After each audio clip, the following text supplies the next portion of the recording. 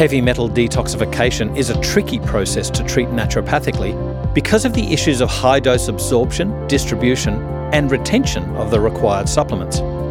How do we overcome these barriers to successful treatment? Dr. Chris Shade is an environmental chemist specialising in human detoxification and removal of metallic and organic toxins by using specialised liposomal nutrients which bypass the usual intestinal absorption route. Hear Chris Shade to discover how to optimise the metabolic biochemistry needed for detoxification, as well as the enzymes and transporters that work with it. You'll understand how to use nutrients and plant compounds to restore the natural detoxification system, and you'll learn how to target specific nutrients at gene promoter regions to switch on detoxification, transport, and antioxidant functions. Dr. Shade will be speaking at the 5th Bioceuticals Research Symposium to be held on the 20th to the 23rd of April 2017. To register, please click on the Education tab at bioceuticals.com.au.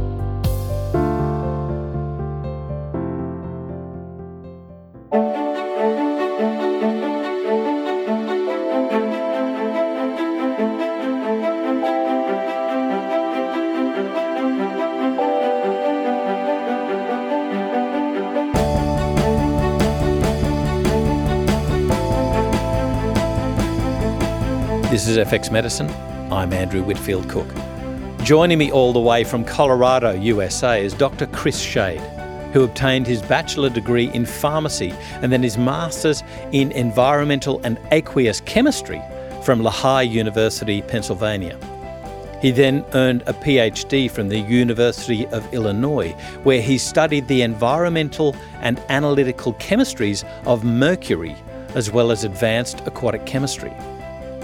During his PhD work, Dr. Shade patented analytical technology for mercury speciation analysis and later founded Quicksilver Scientific in order to commercialise this technology, which he runs today. Shortly after starting Quicksilver Scientific, Dr. Shade turned his focus to the human aspects of mercury exposure and toxicity and the human detoxification system and how we can enhance that. Chris has since developed specific clinical analytical techniques for measuring mercury exposure and a system of products to remove metallic and organic toxins and pollutants by upregulation of innate detoxification biochemistry. His current focus is at the intersection of neuroinflammatory issues, immune dysregulation, toxicity and infection, specifically how to peel away the layers of overlapping dysfunction in the sick individual until you get to a point at which the system rights itself. I warmly welcome you back, I've got to say, to FX Medicine. We spoke some time ago, so welcome, Chris Shade. How are you? Very good. Thank you very much, Andrew. It's always great to be here with you guys and to share information with Australia. Oh, yeah. Now, I've got to say, I was thinking about saying sunny Colorado, but I know that it's not sunny over there. It's winter. And you've had some decent dumps of snow over there, haven't you? Well, we have, but it's actually totally sunny right now. And I think in Fahrenheit, we're 60 degrees right now. So we've had a great few weeks, and it is sunny. And, nice. Snow's only in the mountains. Good stuff. Well, you watch what we've got for you in Australia, because you're coming out here soon to speak at the 2017 Bioceuticals Symposium. And we're going to be exploring this and other issues with regards to heavy metal detoxification, because it's something that everybody says, yeah, I've done that. But you do it in a vastly different way, in a really different way, using things like liposomes. Now, this is something you're quite famous for. I need to go back. I need to do this Back to the Future thing. Where did liposomes begin? Well, liposomes came out of Professor Bangham's, I'm trying to think of where he was. I think he was at Harvard, and this is way back in 1965. and Alec Bangham.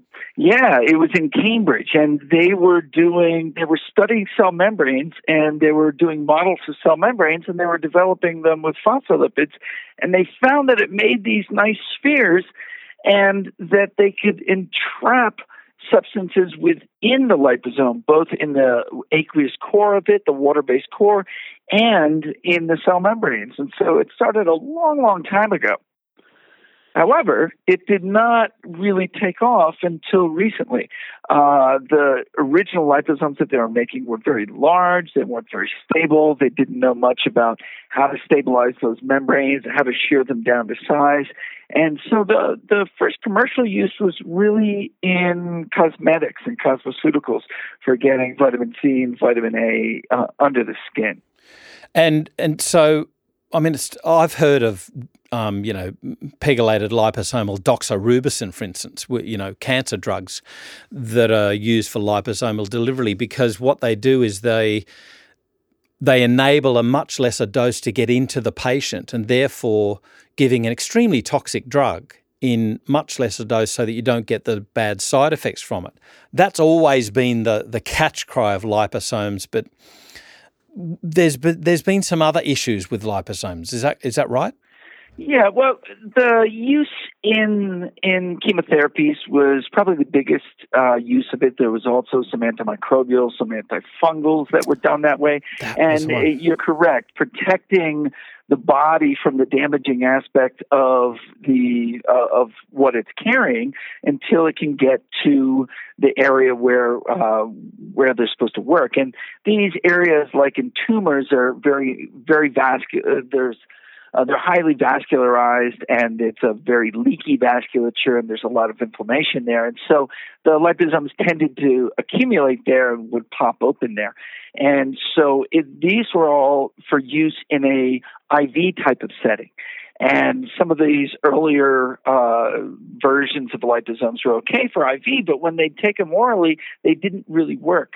And it wasn't until we developed these very advanced, very, very small liposomes with the right membrane, the right blend of phospholipids and different other co-surfactants. There's certain pegylated compounds that can be used. And when we get those sizes and those membrane compositions just right, you start the absorption of these compounds right in the oral cavity.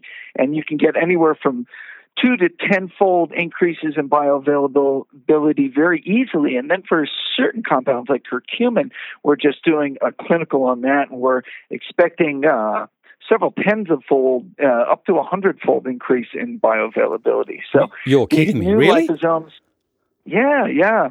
Wow. Because curcumin is barely absorbed at all. Yeah. And so it's the big marketing you can get a significant amount, and it's a very big jump in bioavailability from a regular capsule. And so it's very exciting where the technology is going today, as long as the products are actually made correctly and are in these size ranges where they're small enough to get that enhanced absorption, and as long as the formulators are getting the whole aspect of the chemistry so that the products are stable, and that's kind of rare these days.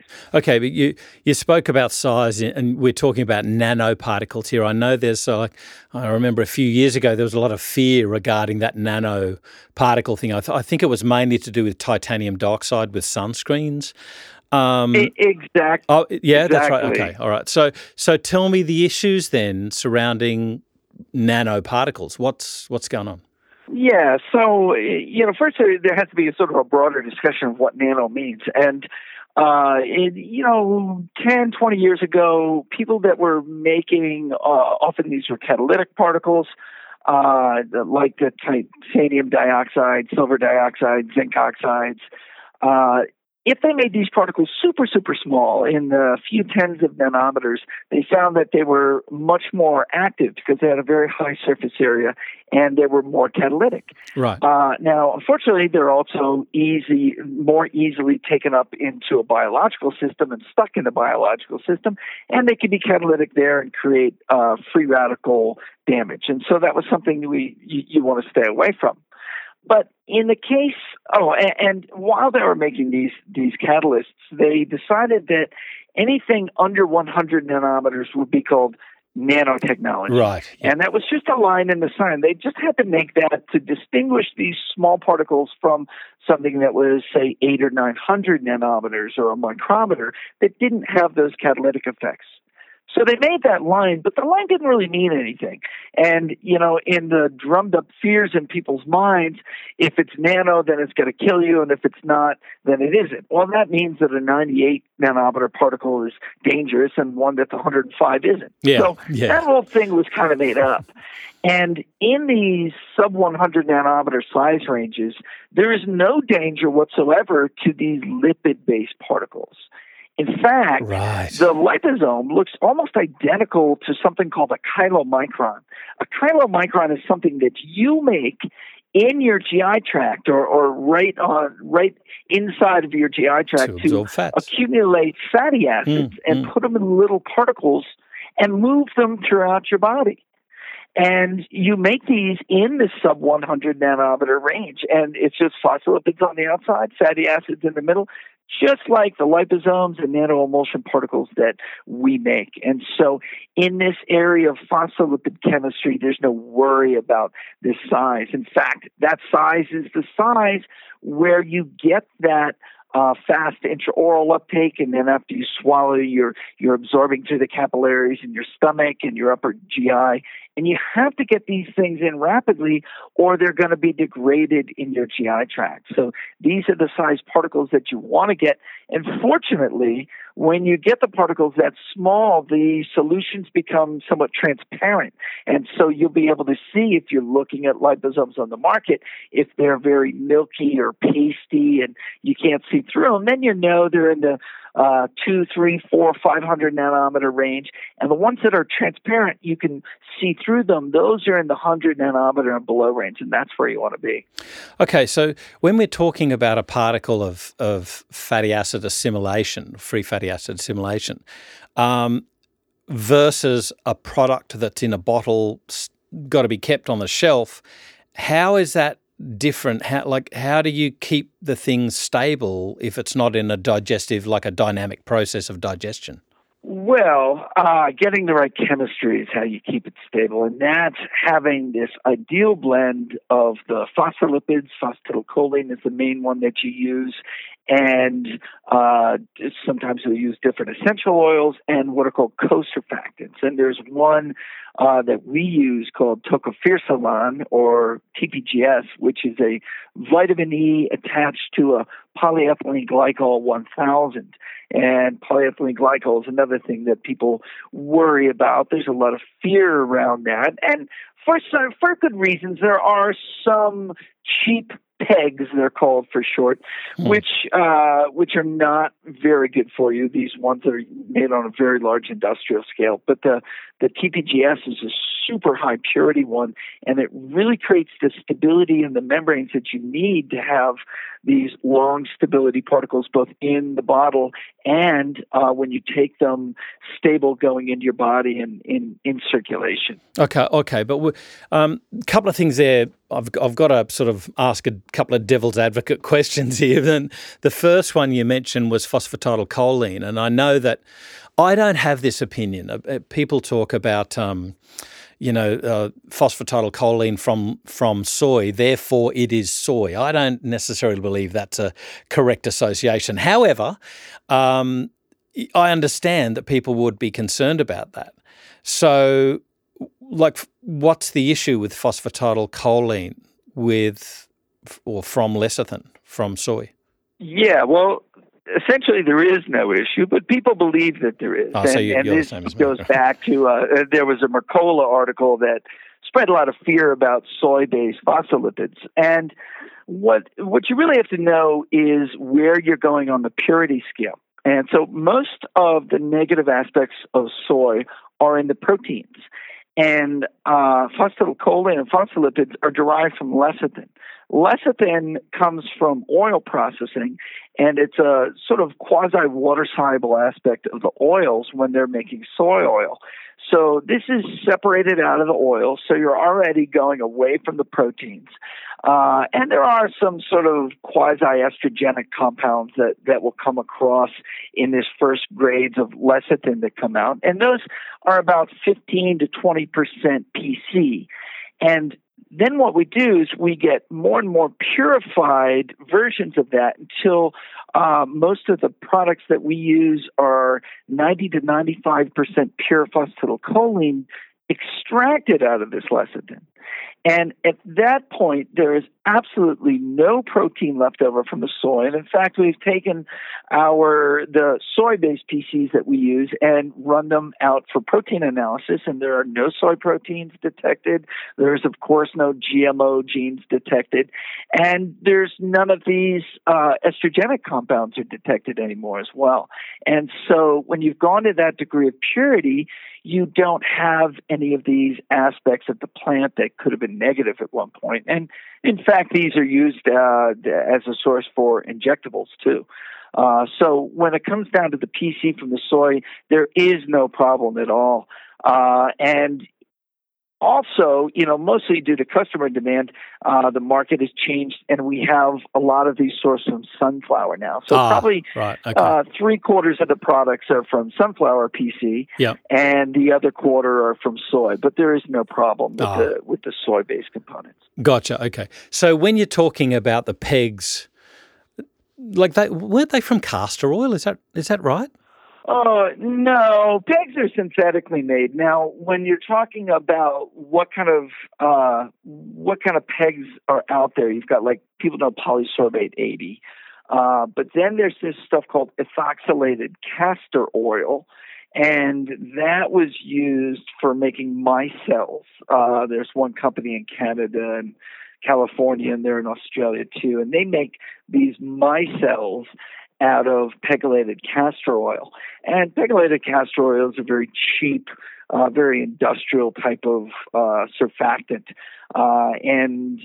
Whereas the TPGS was vitamin E. It was a water-solubilized vitamin E source for children that were cholestatic, who had liver disease and were not able to make bile and therefore could not absorb vitamin E. So this was used as a soluble form of vitamin E. It was very expensive. It was screened to have the lowest amount of contaminant in it during the synthesis process, and it had the highest safety rating of all the different pegs. And in fact, it's about 10 times more expensive than most of the peg sources out there. In fact, it was so clean that Environmental Working Group, they have a 1 to 10 hazard rating, and the phosphatidylcholine, the purified PC, gets a 1, which is the lowest hazard rating, and the TPGS also gets a 1, the tocophersolane. Whereas even raw lecithin is a 3 to 4. The ethoxylated castor oils and the pegylated castor oils are 5s, and polysorbate's a 3. And so TPGS came out as clean in their ranking for safety as pure PC did, and so that's why we use that. Right, I gotcha. Okay, so all right, so there's some decent ranking, some responsible ranking of these sort of raw materials that go into the making of these for both drug and supplement delivery. And I guess the issue that you need to look at is, where do people get their raw materials from?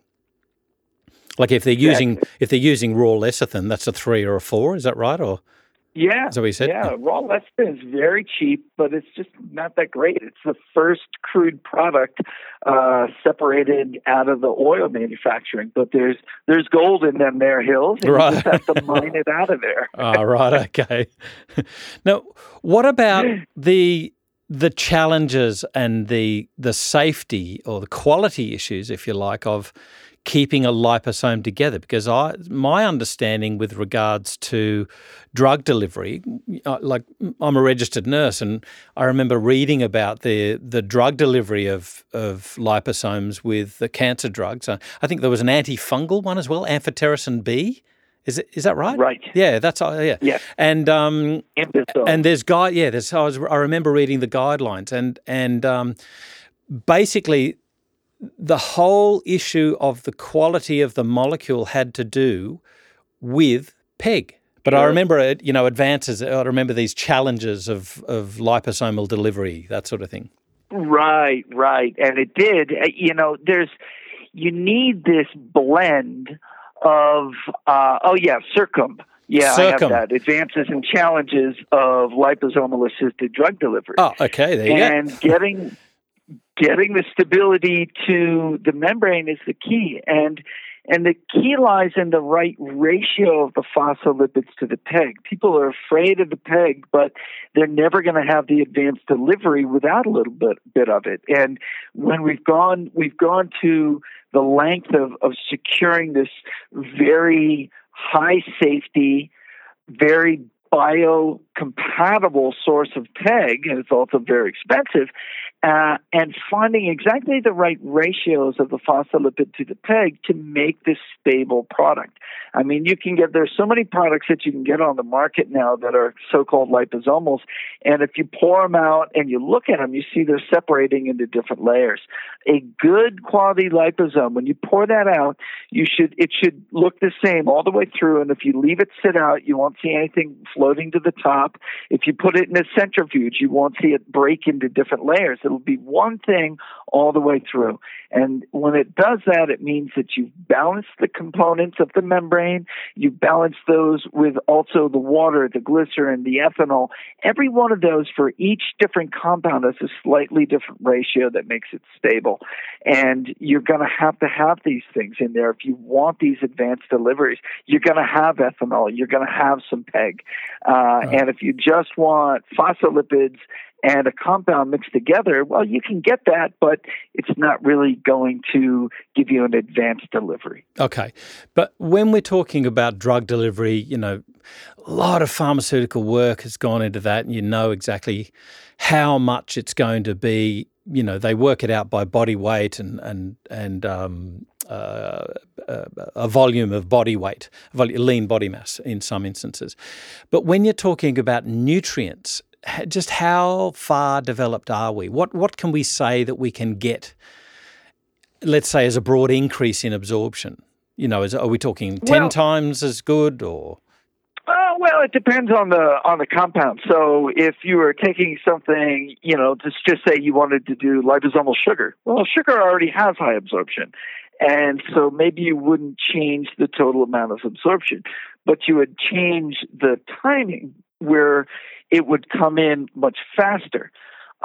So it depends on the native molecule and what its absorption is as to how much more absorption you're going to get. So, for instance, with vitamin B12, we were getting about 3.5-fold increase in the total absorption.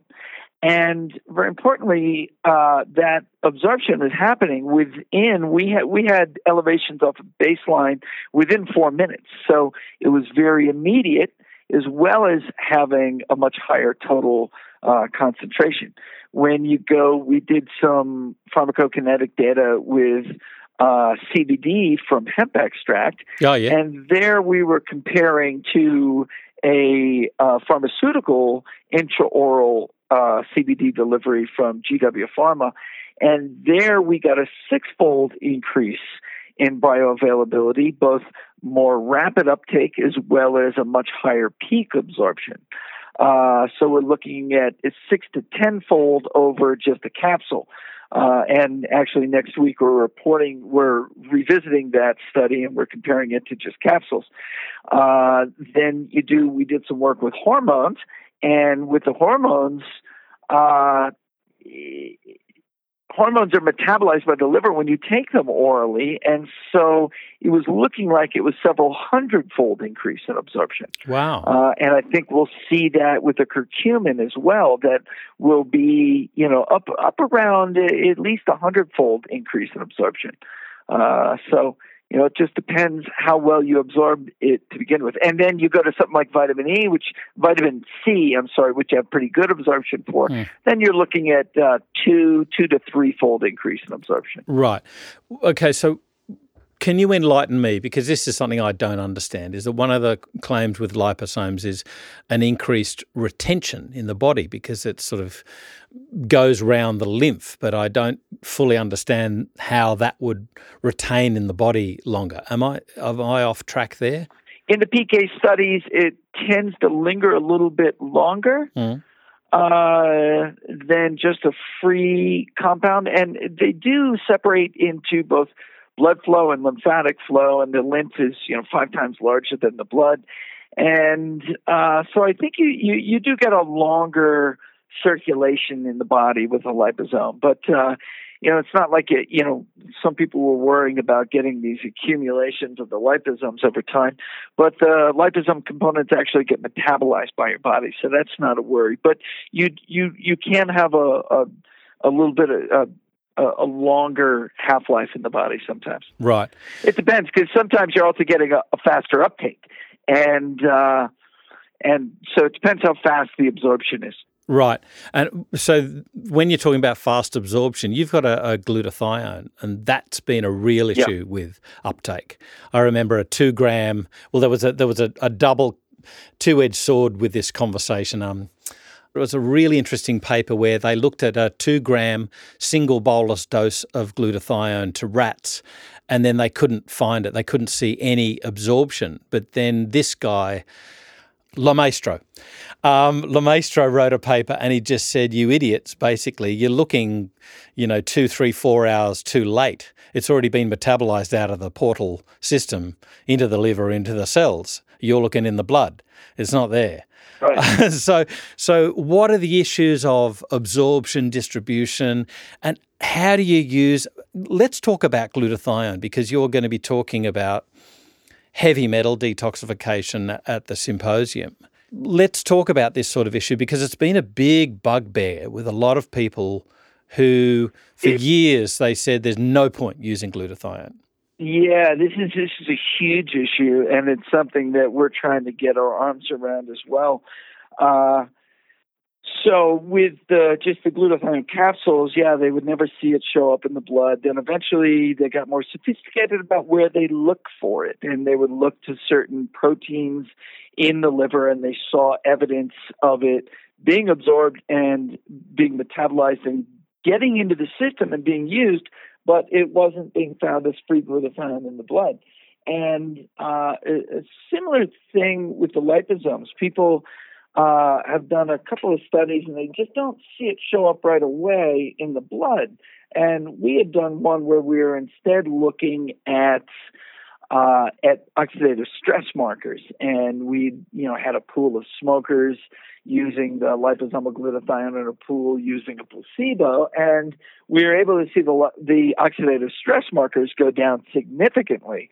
But it was hard to measure the glutathione showing up in the blood. And so there's a big question here as to whether blood's even a good marker for doing this. Because if they're spread into blood and lymph because of their nature, then maybe you're only seeing a fraction of what you're absorbing. If other compounds are just being in the blood and they're not in the lymph, but this is distributed. So there's a fair amount of unknown still, and we're doing a lot of clinical work this year to get after that. We've got a great partner down in Florida that's doing CACO2 studies, and then we're going to do some gene expression and protein translational studies and try to really get at where these compounds go in the body, how to optimize the uptake, and how to optimize the effects of these different nutraceuticals. One of the most exciting things when you get these right is that the GI tract often destroys a lot of the compounds on the way in, and doesn't destroy them, it changes them. Like curcumin, it's actually conjugating glucuronic acid to the curcumin on the way through the GI lumen and into circulation. So you're not really getting much straight curcumin in. If you look at chrysin, which was found in cell culture studies to be an aromatase inhibitor and thus prevent the aromatization of testosterone to estrogen, chrysin worked great in cell culture studies, and then when they give capsules to animals or people, it never worked. They give them tons of it, it never worked. And that's because the detox system in the GI tract is altering it on the way into the body, and so it's not doing that anymore. Yet we have, this is still some work that we're doing some intellectual property on. We figured out a delivery system for that where it gets in without being altered, and it does have this aromatase inhibition. And we have very clear data on changing testosterone estrogen ratios. So, and so that's another one of the great uses of it. Yeah, so this is my next question is, when you're dealing with liposomes, because of its absorption characteristics and its pharmacodynamic characteristics, how it's carried around the body, it's not necessarily relevant to look at like blood levels and things like that. You're going to have to look at surrogate markers of the action of that compound, like you talk about an aromatase inhibition. So, for instance, when you're looking at glutathione, you've then got to look at the marker of, let's say, oxidation. Which one, I don't know. But B12, what do you look at? What homocysteine, malolonic acid? What sort of things do you look at? The MMA and homocysteine would be good ones. But we were able to see it in the blood still. We did see that big peak in the blood. But here was the interesting thing, and this is why you got to go to markers. We only got a good signal on people who had very high B12 levels already. And if they did not have high blood levels, we didn't see much difference between the liposome and the non-liposome. And we're like, what's going on here? And so we started with one of the guys who looked like that. We took a sample every 30 seconds for the first 2 minutes. And what we saw, or it was first 5 minutes, and we saw the blood levels go up very quickly and go down very quickly. Right. And to me, that was an indicator that in people who have low B12 to begin with, they had very high activity of the cellular transporters to utilize the B12 because they were starved of it. And so as that B12 came in, it immediately went into the cells and got used.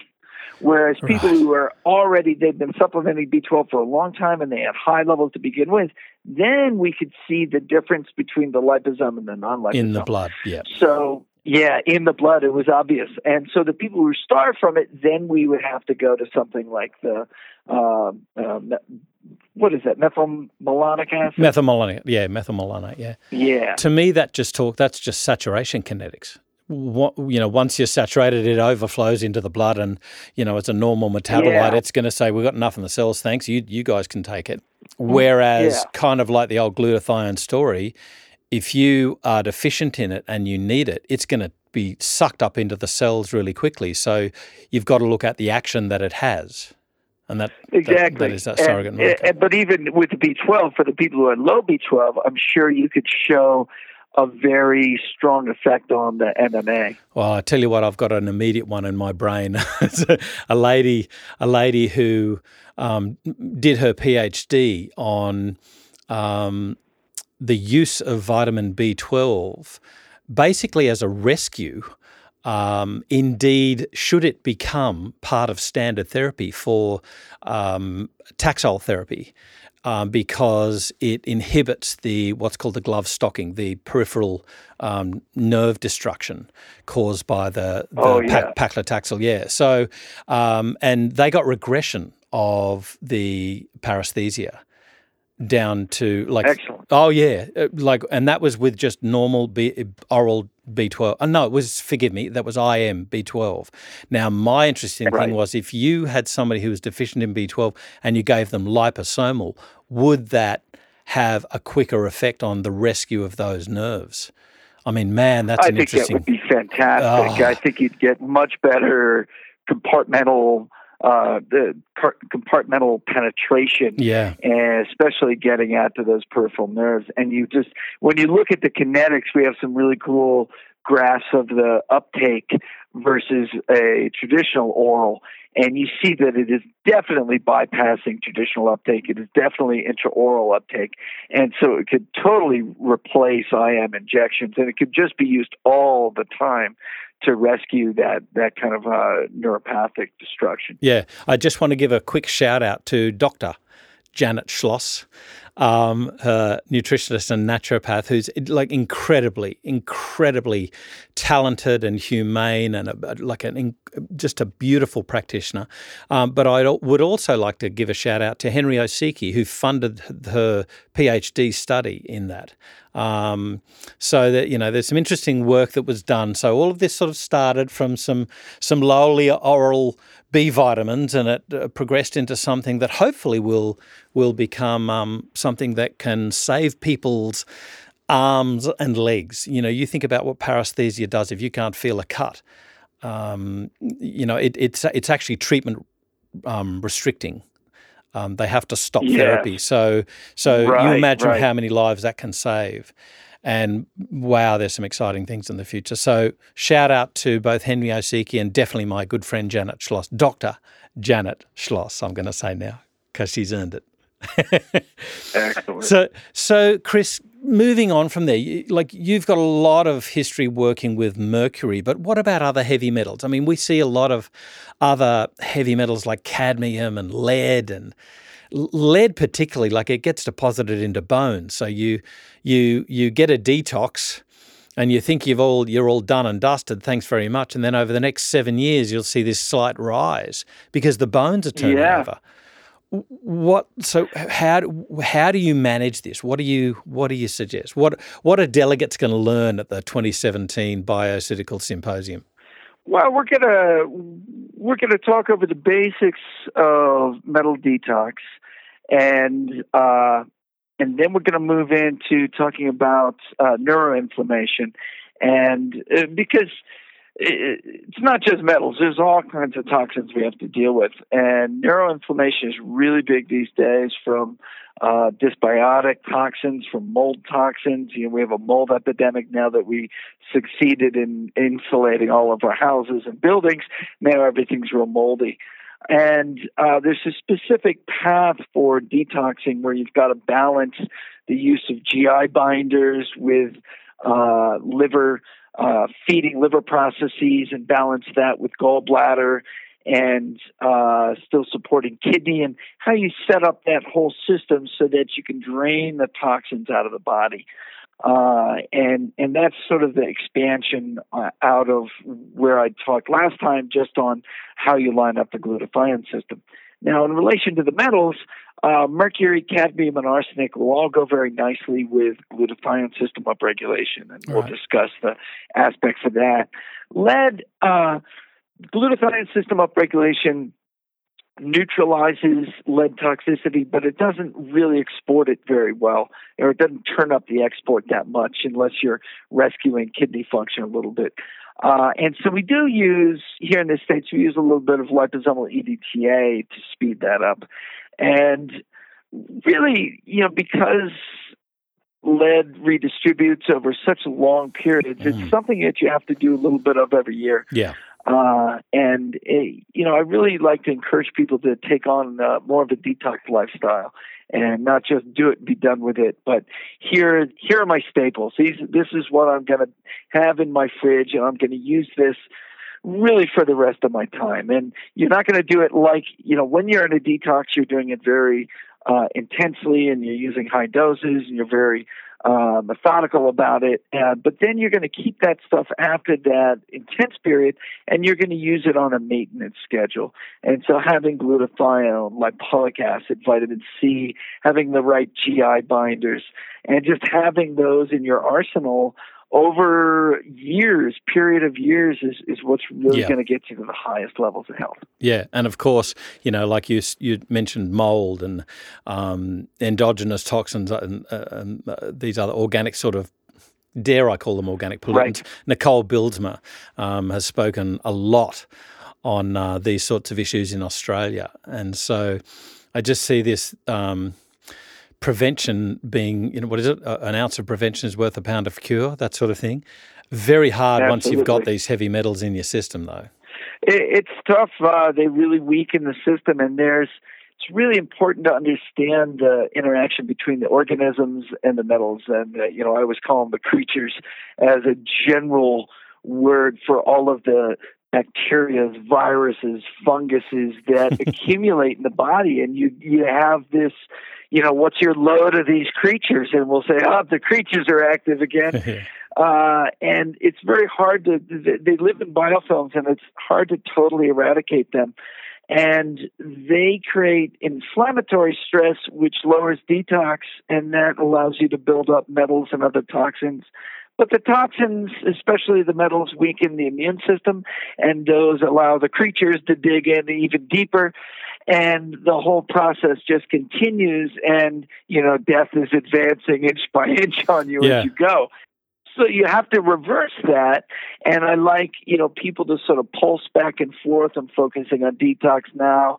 But some of that is going to have some antimicrobial activity. And now I'm focusing on the immune system and then antimicrobial activity, but that's still going to overlap with detox. And you're slowly unwinding these layers. And that's what I have in my bio, is peeling back these layers and getting to higher and higher function until you can keep everything in control. One of my favorite papers shows that it's not actually that it's not to think of it so much as the toxin load, but the how effective your body is at defending against that toxin load. Yeah. And it was a cell culture paper where when the cell's mechanisms for detox were working, they could swim in all these metals. But when those mechanisms were inhibited, those metals were killing the cells. And so as you bring up from the inside, when you're upregulating your own detoxification ability, it's not just to pull this stuff out. It's to make the cells work better in the face of what's already there. Yeah. Now, secondarily, it's going to also move these things out. But when we do it right, you become resistant to them at the same time you're pushing them out. Yeah. This message is something that it's just smacks of Dr. Mick Lyon, who he turned something about my practice, sort of the way I approach things, turned it on its head. Because he always said what's happened with, and he lambasted basically this nice, simple, it was a really nice acronym and everybody loved it. But what I found was that when I questioned practitioners, not one practitioner ever adhered to this nice, simple commercial acronym ever. What they would do is they would always tweak it. And what he lambasted was the weed, feed and seed. He said, you should never weed first. You are going to be cycling your patients at a lower ebb. And when I questioned practitioners, never, ever did they use weed, feed and seed. They would always say, I use weed, feed and seed, but I ...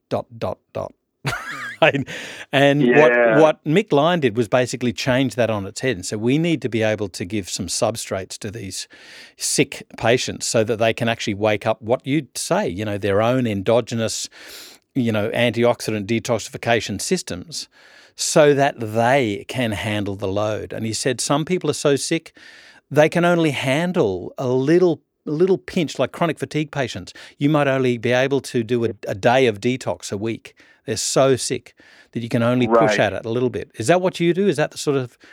Well, we do bring them up slowly. We also see that, when they're at that super sick level, they can't take these strong NRF2 upregulators like lipoic acid. You need to rescue them with softer antioxidants first. Vitamin C, hydrogen water is good for that. Feed in phosphatidylcholine, light drainage remedies, bitters and spagyric tinctures, and we use seawater minerals, and we're slowly restoring some integrity. Then we're bringing in some glutathione, small amounts, and then we move in as they get stronger and stronger. Then we move to more strongly detox stimulating compounds. But one of the most important things that we found was there are things that can create stability. So why do this chronic fatigue people have such a problem? We used to say, oh, it's a Herxheimer reaction. Well, they're having hypersensitivity reactions mostly to the things that you're giving them. It's rarely that you're moving too many toxins. It's that the thing that you're giving them is perceived as a toxin. And that's either at a neurological level or an immune level. Yeah. And at a neurological level, they're having glutamate system activation. And we use CBD or GABA for stabilizing that. CBD is probably the strongest. And if they're having immune level hypersensitivities, then DIM is very good. DIM moves the immune system from the Th2, Th17 hypersensitivity reactions that the sick people are getting towards T regulatory activity. That's the same thing you're trying to do with probiotics, is enhance T regulatory, the peacemaking aspect of the immune system. And the nanoemulsion DIM is very good at doing that. So we've learned to incorporate those to help create some stability in the system as we're titrating up. Right. So are you going to be teaching delegates of the symposium maybe about, let's say, way markers of how to measure benefit of success? I say benefit of success. I think that's a tautology. Are you going to be? Are you going to be teaching practitioners about how to measure objectively how well their patients are getting? And indeed, teaching them how to look for red flags to say, whoa, back off, and do something different here.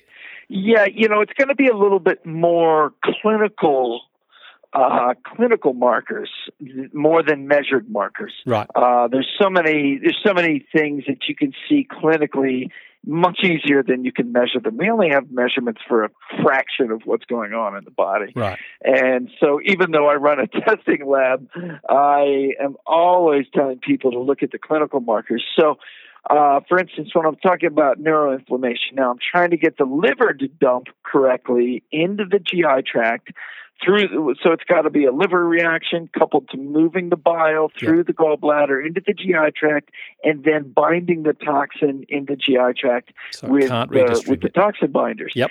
And if you're not doing that right, you're going to see certain symptoms. You're going to see skin expression, rashes, and things like that. You're going to have more neuroinflammation if you're not doing that successfully, because the liver, if it can't go into the bile, actually dumps back into the blood. And when it dumps back into the blood, you'll get more movement up to the brain, you'll get movement out through the skin, and you'll get more stress on the kidneys. And so you look, are you seeing water retention? That means the kidneys, instead of getting out through the GI tract, you're taking it over to the kidneys. Now you're stressing the kidneys. Are you seeing it go out through the skin? That means you're not getting it out through the liver. Are you seeing the neurological pain go up? Well, now any of those mean we need to bring in more bitter compounds and get the gallbladder moving better. Means we have to support kidney at the same time. So I'm going to lay out, here's the process to drain the toxins out. Here are all the pathways they can go out. We want them to go this way, but when they get short-circuited, they go this way. And here are the symptoms to look for if they're not going the right direction. Right. This is the stuff that clinicians need. And I got to say, there's certain times when I guess you're going to need to do a test. I'm all for judicial use of tests because people waste so much money on testing. Sometimes you need a baseline and a treatment level. I get it.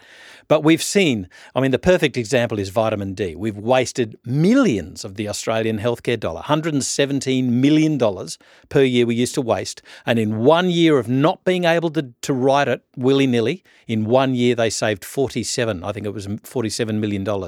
It's an example of relevant testing and wasting of money when you just go overboard. Yeah, there's certain things you just can't even measure. There's so little we can measure in kidney function. People are going to have major pain in their kidneys, and yet all you have to look at is glomerular filtration. It can be just fine. Yeah. In the mercury testing that we do, glomerular testing could be perfect, but you're not moving any mercury out to the kidney because those are actually active transporters in the proximal tubule. They don't have anything to do with glomerular filtration. And so in cases, I may be getting very little flow of toxins through the kidney and through the liver into the gallbladder, yet you don't see any markers from liver enzyme tests all look fine. And so these kind of things often are best just done clinically because all the signs of whether it's working or not are there. Brilliant stuff. Chris, I could talk to you all day. There's so many tangents I could go off here.